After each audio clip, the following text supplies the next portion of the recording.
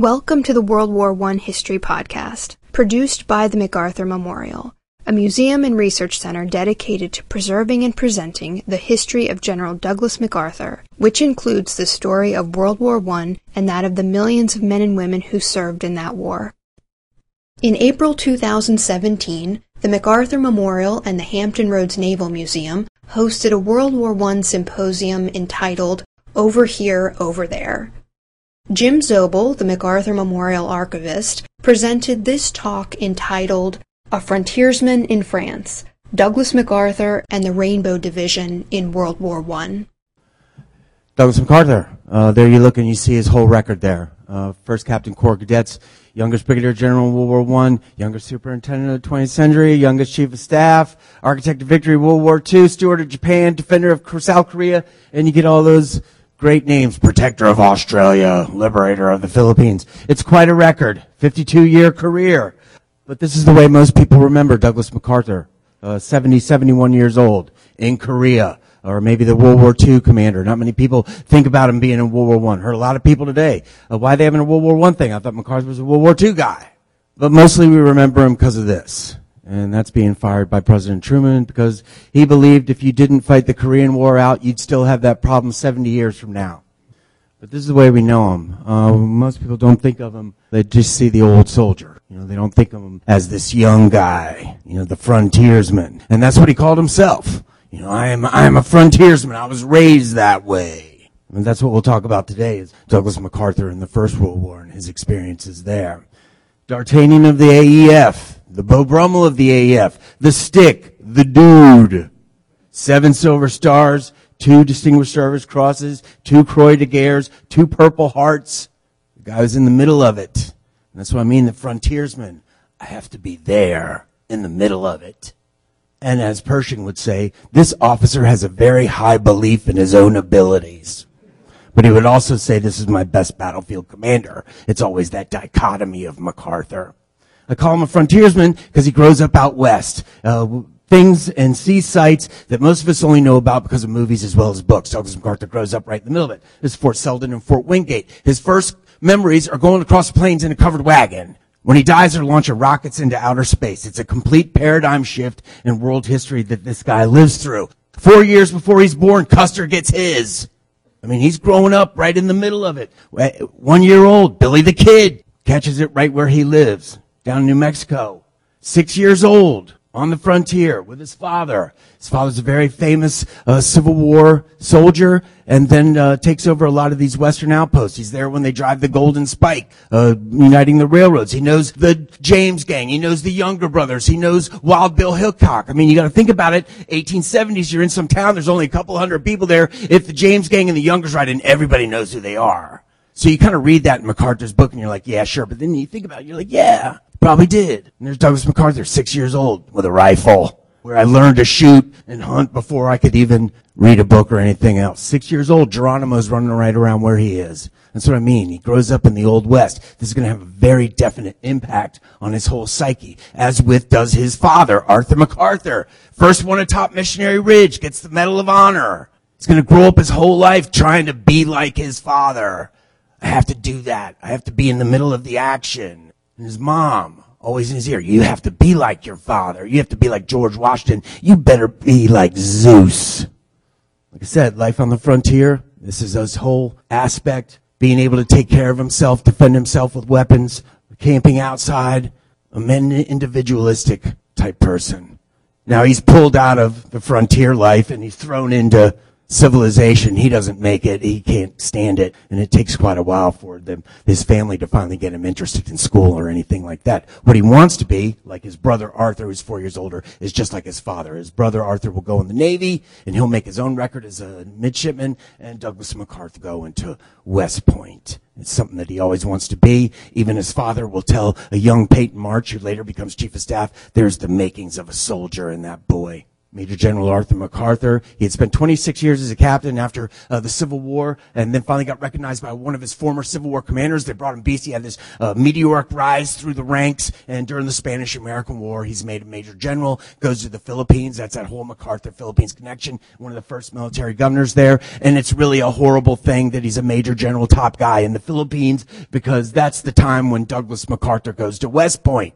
And because his father is the top guy in the Philippines and his brother is also serving in the Pacific, his mom comes to West Point to live with him. So yeah, we got a mama's boy. Your dad's a top guy over there, and he catches it every day. Haze to the point where he even passes out one night. But they realize he's of sterner stuff, plays on the baseball team. They make him first captain Corps Cadets, and they said it was not only in rank but in name. Everybody recognized, that he had this thing, and they'll all talk about that. People will say MacArthur's aloof. He never has friends throughout his life. These guys were all his friends. They all went through that crucible together. When he graduates, it's a whole new world. Colonialism all over the globe, the old Victorian age, new type of steel, compartmentalized hulls in shipbuilding, artillery that can now reach miles, cars, electric light. This is a whole new world, a whole new frontier that America is coming upon. And Douglas MacArthur, as a young military person, is an agent of that frontier. He'll go tour the Far East with his father, meet all the crowned heads of Asia as well. He'll be an aide to Teddy Roosevelt, work on the Panama Canal. But it's really not a life that he wants, building docks. He's got images of his own, the frontiersman. This is Fort Leavenworth in 1908. They're doing a exhibition on blowing up the middle of a bridge, and you can show that we can do this shape chart so it doesn't hurt me. That's Douglas MacArthur standing on the bridge on the left as they're blowing it up. Always got to be at the center of the action. And that's what I'm saying. He's this engineer who has these dreams of this life. He writes all these letters to all these girlfriends he has. Thing is about MacArthur, everything he owns prior to 42 all gets destroyed in the Philippines. The thing that keeps cropping up all over the world are all these love letters to girls that he had. And in each one of them is like, I'm going to die in battle and you'll mourn me for the rest of your life. It's enough in a letter to scare any girl away. But they also point to, this guy has this idea of the kind of person he is, which really isn't the life of an engineer. And really, it's the death of his father, Arthur MacArthur, that projects him into the halls of power in Washington, where he gets noticed. Arthur MacArthur goes out the way you want to go. You're addressing your old Civil War regiment, 50th anniversary of your leaving your hometown, and you have a heart attack on stage and drop dead in front of all of them. And they take the old colors that he carried up Missionary Ridge and cover him up right there. Well, you see, Arthur MacArthur had fostered all these other people. John J. Pershing, Summerall, Tasker Bliss, Peyton March, all these people that are going to run the Army later. So they're all going to be looking out after Douglas MacArthur. So when Arthur MacArthur dies, Leonard Wood is the chief of staff. He brings Douglas MacArthur to be his aide. Leonard Wood, a frontiersman, Medal of Honor because of capturing Geronimo. He's the ilk that Douglas MacArthur likes to be around. Dad, Medal of Honor. Leonard Wood, Medal of Honor. Leonard Wood also knows how to work the press. And Douglas MacArthur's going to pick up on that. He'll be one of the greatest influences on MacArthur's life. But once MacArthur gets there, and Wood was a Rough Rider with Teddy Roosevelt at San Juan Hill. Once MacArthur gets there, he's like, hey, this guy's got it on the ball. And he becomes like the golden boy of the War Department. 1914, Huerta Revolution. Now, Diaz had been kicked out in 12, and Madero comes in. But you didn't find out if he was a reformer or not because Huerta has him assassinated almost immediately. Now, there's word that there's going to be trouble, and the Navy goes to get some gas in Tampico, and the Mexicans take them all prisoner. They let them go immediately, but then Wilson wants a 21-gun salute in honor of every ship, and Huerta's not going to do that. So you've got tension, and you know that German arms are coming on a boat to Veracruz, so Wilson has the Navy go in and take Veracruz. Then you get worried about maybe we're going to war with Mexico. Leonard Wood will be the commander if they go to Mexico and have to go to Mexico City. So he says, I need some eyes and ears on the ground. Looks to Captain Douglas MacArthur to be that. Now, Douglas MacArthur's 34 now. His dad got the Medal of Honor at 18. Man, I got to do something. And he gets down to Veracruz. It's under isolation. Frederick Funston is the commander. He had been a great friend of Arthur MacArthur, his father.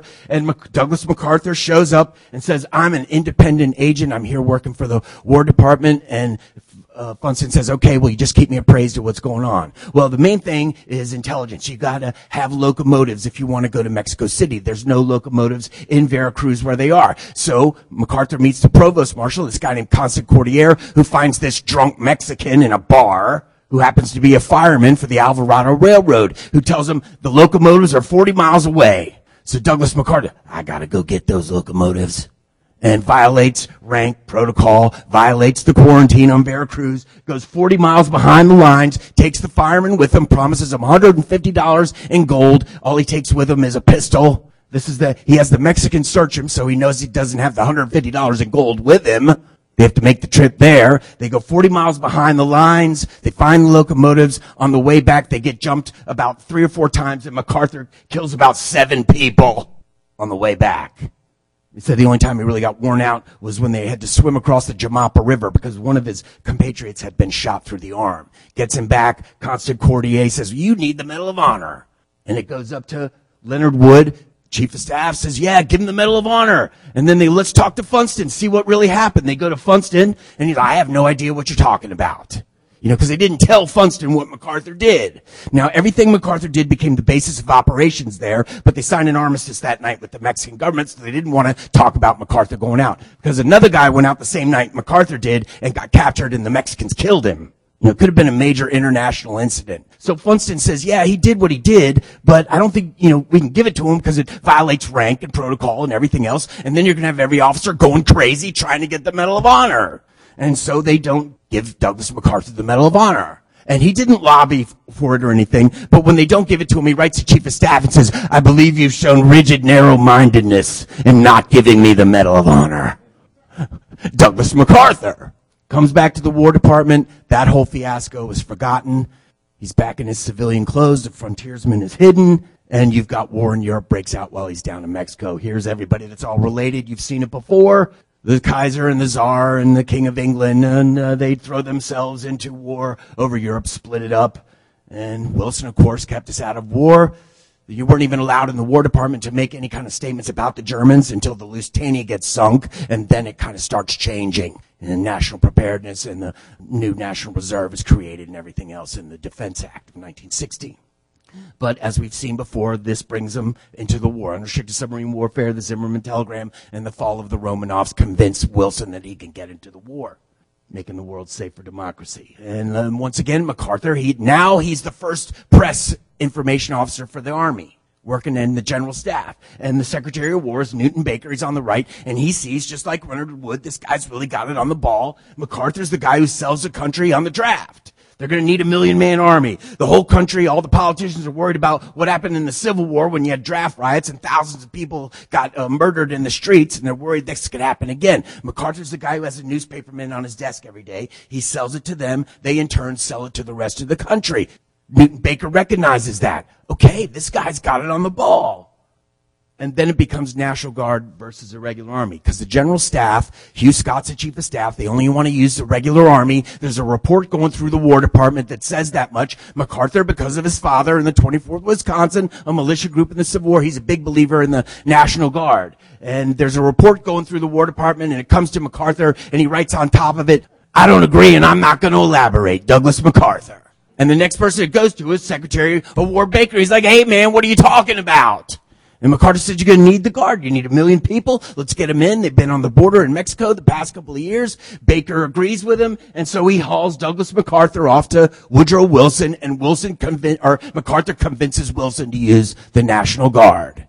But then it becomes, okay, well, which is going to be the first to go? Because if your state has a Guard division that's the first or the last, they're going to be ticked off. And so MacArthur says, well, we can solve that very easy. Let's take a unit from every state. We'll put it into one division, covers the whole country like a rainbow. And that's where it comes from. This is William Mann. He runs the militia bureau in the War Department. And Mann went off for about 10 minutes and figured out, yeah, we can get units that can make up this division. So they come up with the All-American Division. It's supposed to be the first one to go. You've got 2 brigades, the 83rd, 84th, 165th, 166th, New York and Ohio are in the 83rd. And then you've got the Alabama boys and the Iowa boys in the 84th Brigade. You've got Michigan and Minnesota and Illinois artillery units. You've got Pennsylvania Pennsylvania, Georgia, and Wisconsin machine gun units. It's taken from all these different states to build. They're supposed to be the first one to go overseas. They're not till actually the fourth, but that was the idea behind it. Then the thing is, they make MacArthur the chief of staff. He was a major in the engineers. He skips over lieutenant colonel, becomes a colonel, and he goes right into the infantry, where he's wanted to be the whole time. And the thing is they make this guy the commander of the division, William Mann. He's about 65 years old. He weighs about 265 pounds. He ain't gonna make it.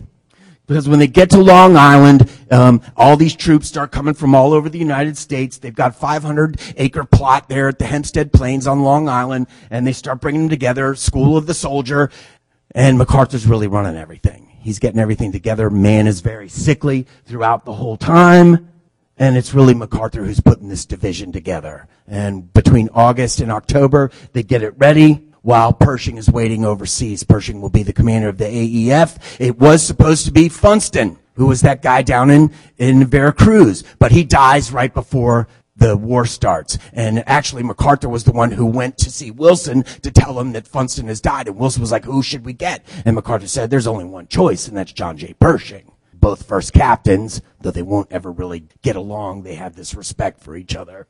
The Rainbow Division embarks October, November of 1918. They take many ships, about 10 to 12. There's different departure times. They go into Liverpool. They go into Brest. They go into Saint-Nazaire. They're all spread out for those first couple of months that they get over there until they can get collected again back in France.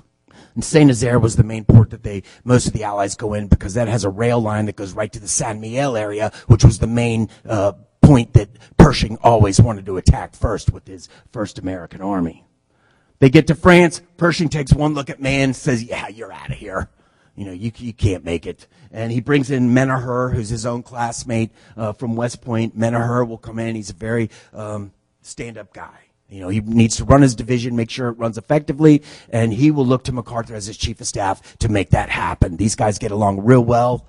But then Pershing says, okay, you're going to be my replacement division. I'm breaking you up. Well, MacArthur writes over Pershing's head back to the Secretary of War. Say, hey, man, he's breaking up the Rainbow. And Baker goes back to him, you will not break up. That's my division. You know, so MacArthur's already butting heads with Pershing as soon as he gets over there. And so Pershing doesn't break it up because they've got all these political connections with all these different National Guard units back at home, and they keep it as a solid division. The next division that comes in becomes the replacement division. MacArthur will always believe that Chaumont is against him. And one of the main reasons they might be is when they were going to break up the Rainbow, MacArthur started feeding information to this journalist who started writing all these articles back home that the Rainbow's being broken up and it's this thing against Chaumont and Chaumont's the headquarters of Pershing. And so they all find out, and the stories by this guy, Hubert Corey, all get silenced. And they find out later it's MacArthur who's feeding them the information. You know, he's going to do anything he can to keep his unit together. Pershing and him will butt heads throughout their whole careers until finally MacArthur guarantees Pershing's pension, and then Pershing thinks he's the greatest. But also, George C. Marshall is part of that Chaumont crowd, and MacArthur will hold a grudge against Marshall, even though Marshall's probably the most stand-up guy that ever has been, and was probably one of the greatest allies he had in World War II, actually. The thing is when they get there, they don't break them up, but they take everything. MacArthur had gained about 5,000 shoes. He had brought all the supplies, the division that they would need, but as soon as they get there, Chaumont headquarters takes them all and divvies them up. As well, MacArthur had packed the Rainbow Division with all his West Point classmates, a bunch of top-notch guys. Chaumont realizes that, takes 33 of them. Takes all the officers from the Rainbow Division, and then they want to take William Donovan, who had been on the border before the war, football player from Columbia University, very famous lawyer, one of the top guys of the 165th New York. MacArthur can't lose him. They'll have a strained relationship for the rest of their lives, but when MacArthur finds out that Donovan's being taken, he jumps him into a car, drives to Chaumont, and convinces Pershing and everybody else that Donovan has to stay there. And that's the thing about MacArthur. You know, it's like the same thing with Eisenhower. He doesn't really get along with him, but he's not going to squash his career. You know, he knows he's good for the United States, knows he's good for the Army. It's the same thing with Donovan. They start getting into training. Vaucouleurs, Coëquidan is where all the artillery goes. Langres is where they have these officer training schools. The trench mortar battalion guys have it the best because they're at this place that has heated barracks. Everybody else is living in a barn and has lice and everything else. MacArthur and Menaher get along real well, like I was saying before. And the Rainbow Division shows up to find the whole trench warfare system. The British have just lost 400,000 at Passchendaele. The French have had massive mutinies because of the Nivelle offensives, which are a complete disaster. Gas and artillery are now at the millions of shells for each campaign. The trenches are still there.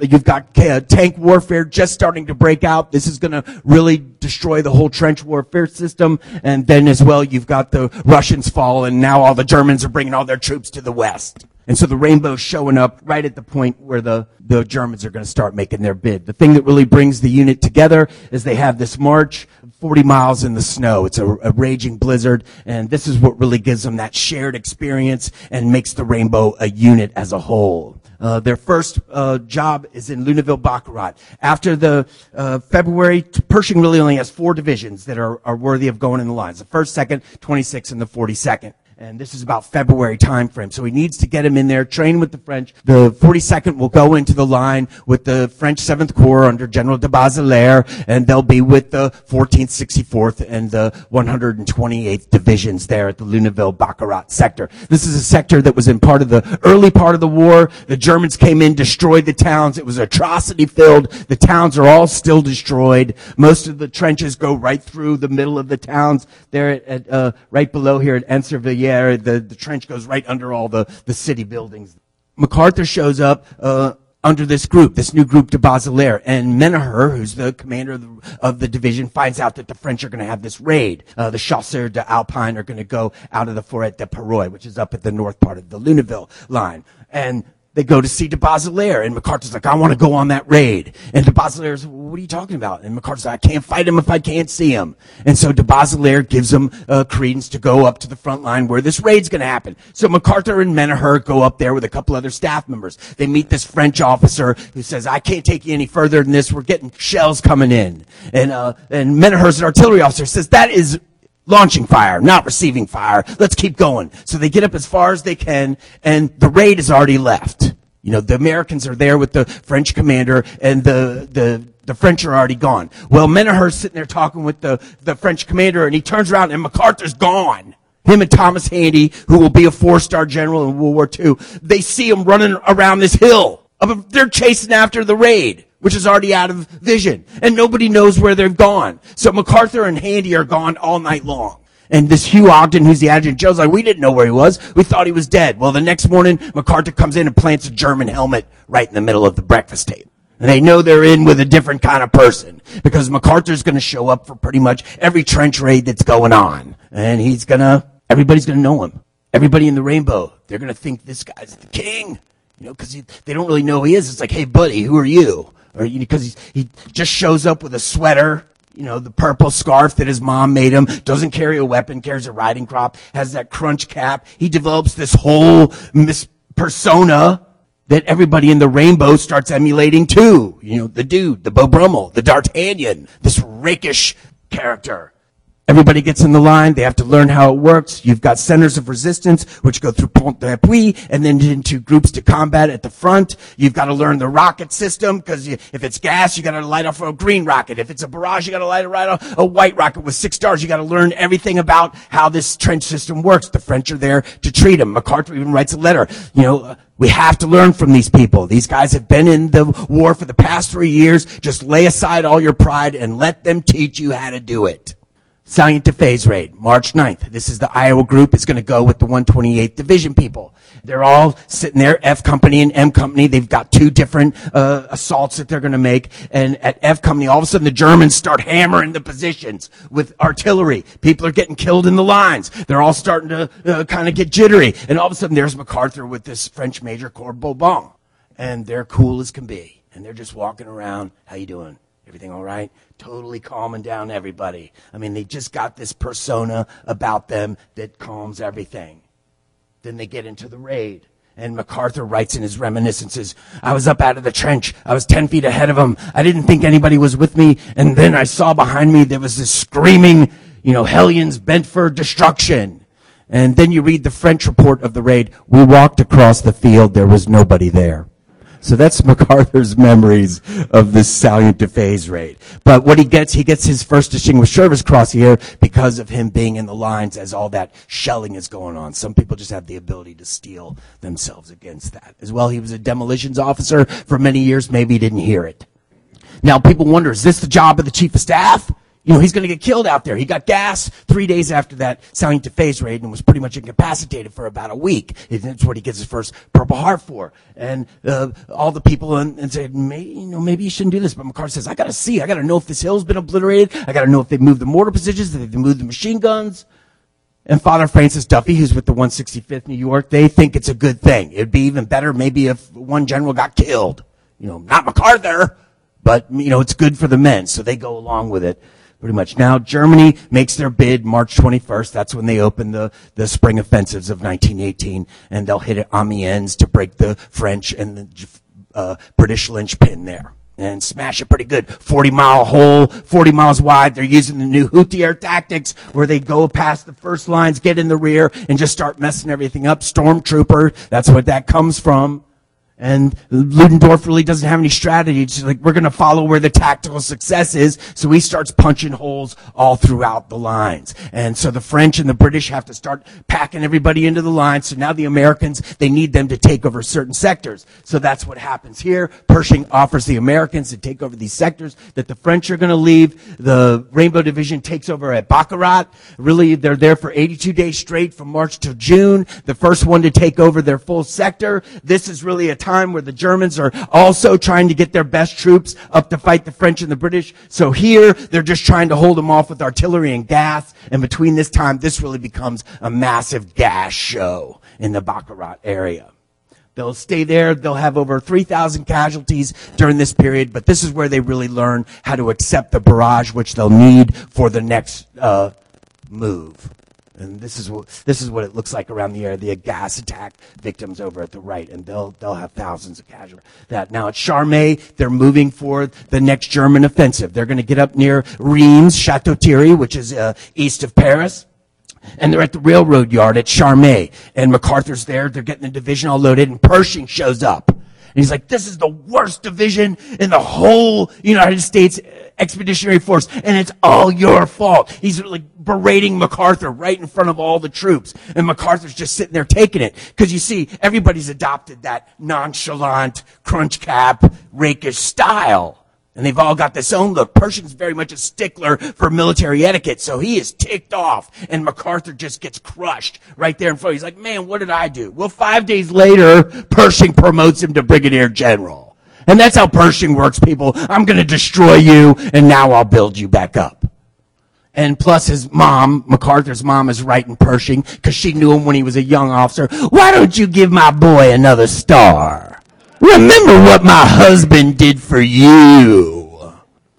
They moved to the Champagne defensive. They're east of Reims. Now the first division has already been in heavy action at Cantigny, up near Amiens as well. The 26th got crushed at Seicheprey in April, and the second and the third held off the Germans at Château-Thierry in June, really. But in July, the Germans again start to make a push, and they're going to push right where the 42nd Division is, which is right here east of Reims.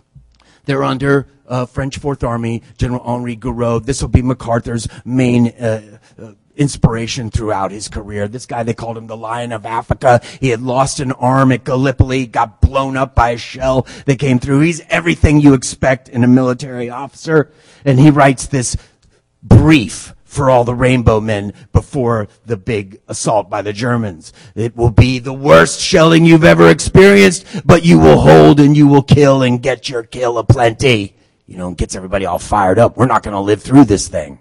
July 15th, July 16th, this is the anniversary that the Rainbow Division always looks to, because this was the heaviest shelling they will get throughout their whole time in Europe. The German offensives of 1918, this is the last big one they'll hit at the Champagne area. And Gouraud's whole thing is you leave the front line empty, Bring everybody back to the intermediate line. So the Germans will cream that front line. It's called elastic defense. And then everybody will be back here. When the German troops reach our front line, then we start crushing them with our artillery. And so it's this whole way to kind of combat those Hoottier tactics, stormtrooper tactics that they're using to try to get through. You've got 165th, 166th Ohio elements here, and then the Alabama boys over here, and 3 German divisions will come against the Alabama boys, and about 1 German division comes against the 165th, and the Alabama boys hand it to them.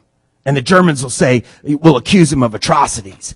Now, the Alabamas, these are all backwoods guys. When you were at the camp, at Camp Mills, they showed up. They had fought the New York guys in the Civil War. And so everybody back home in Alabama was like, when you get to New York, you better teach those New York boys about what the Civil War was all about.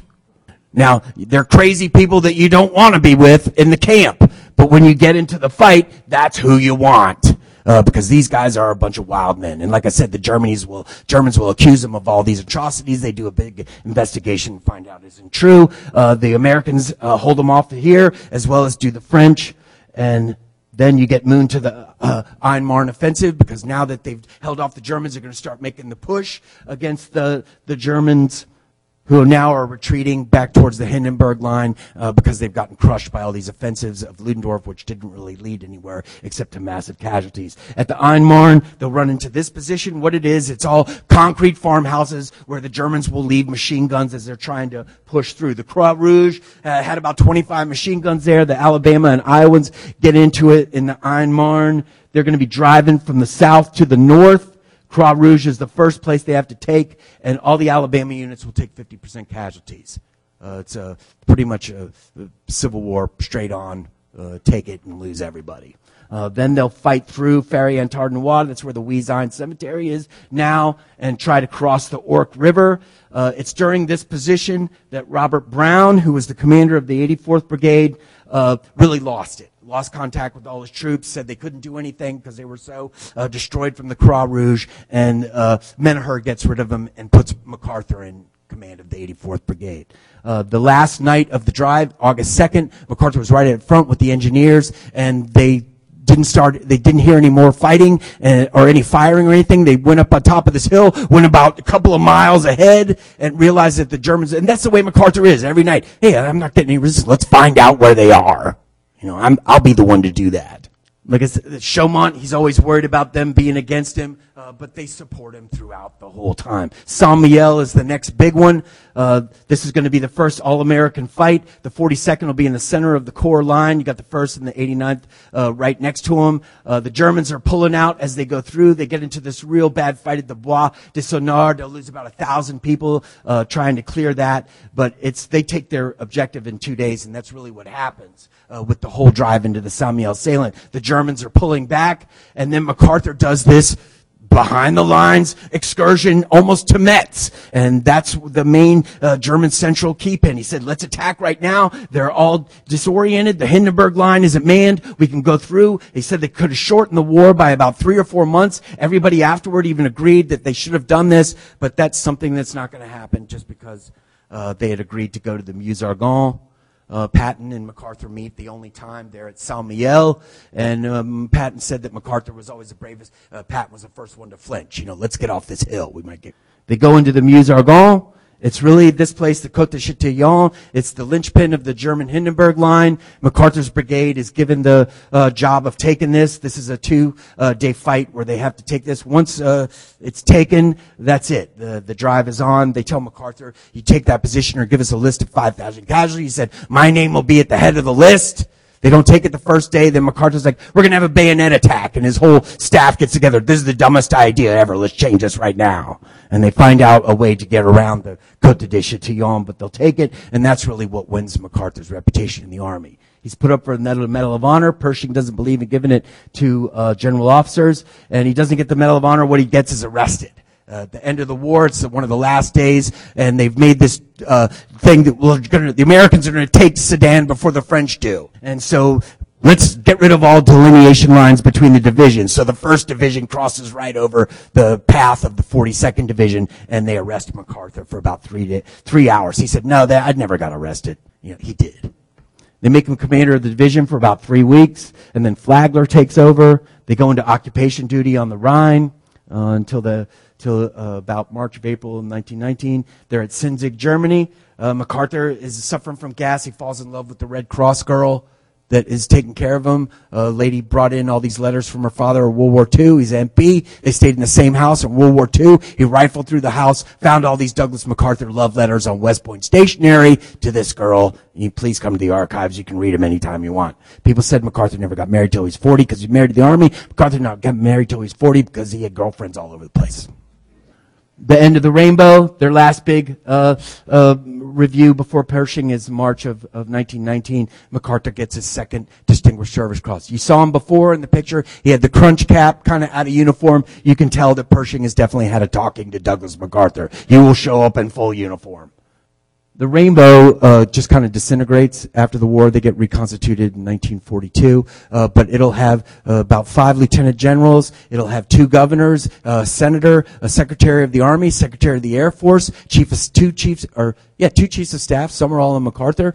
This is a unit that all of them come home. They become the hometown leaders. Mayors, sheriffs, everything else. So, you know, how you keep the boys on the farm after they've been to the France? Well, they're going to come back and run everything, basically. MacArthur, they said he wasn't the same after the war. Billy Mitchell, his 2 sisters, he grew up with them. He had dated both of them. And they said MacArthur before the war was a prankster. He was a jokester, liked to have a good time, could always laugh. They said after the war, never that way anymore. All serious. And throughout the rest of his career, World War II, occupation in Japan, Korea, all that experience from World War I will be the biggest influence on all of his thinking as he goes through, especially that armistice leads to another war. Thanks a lot.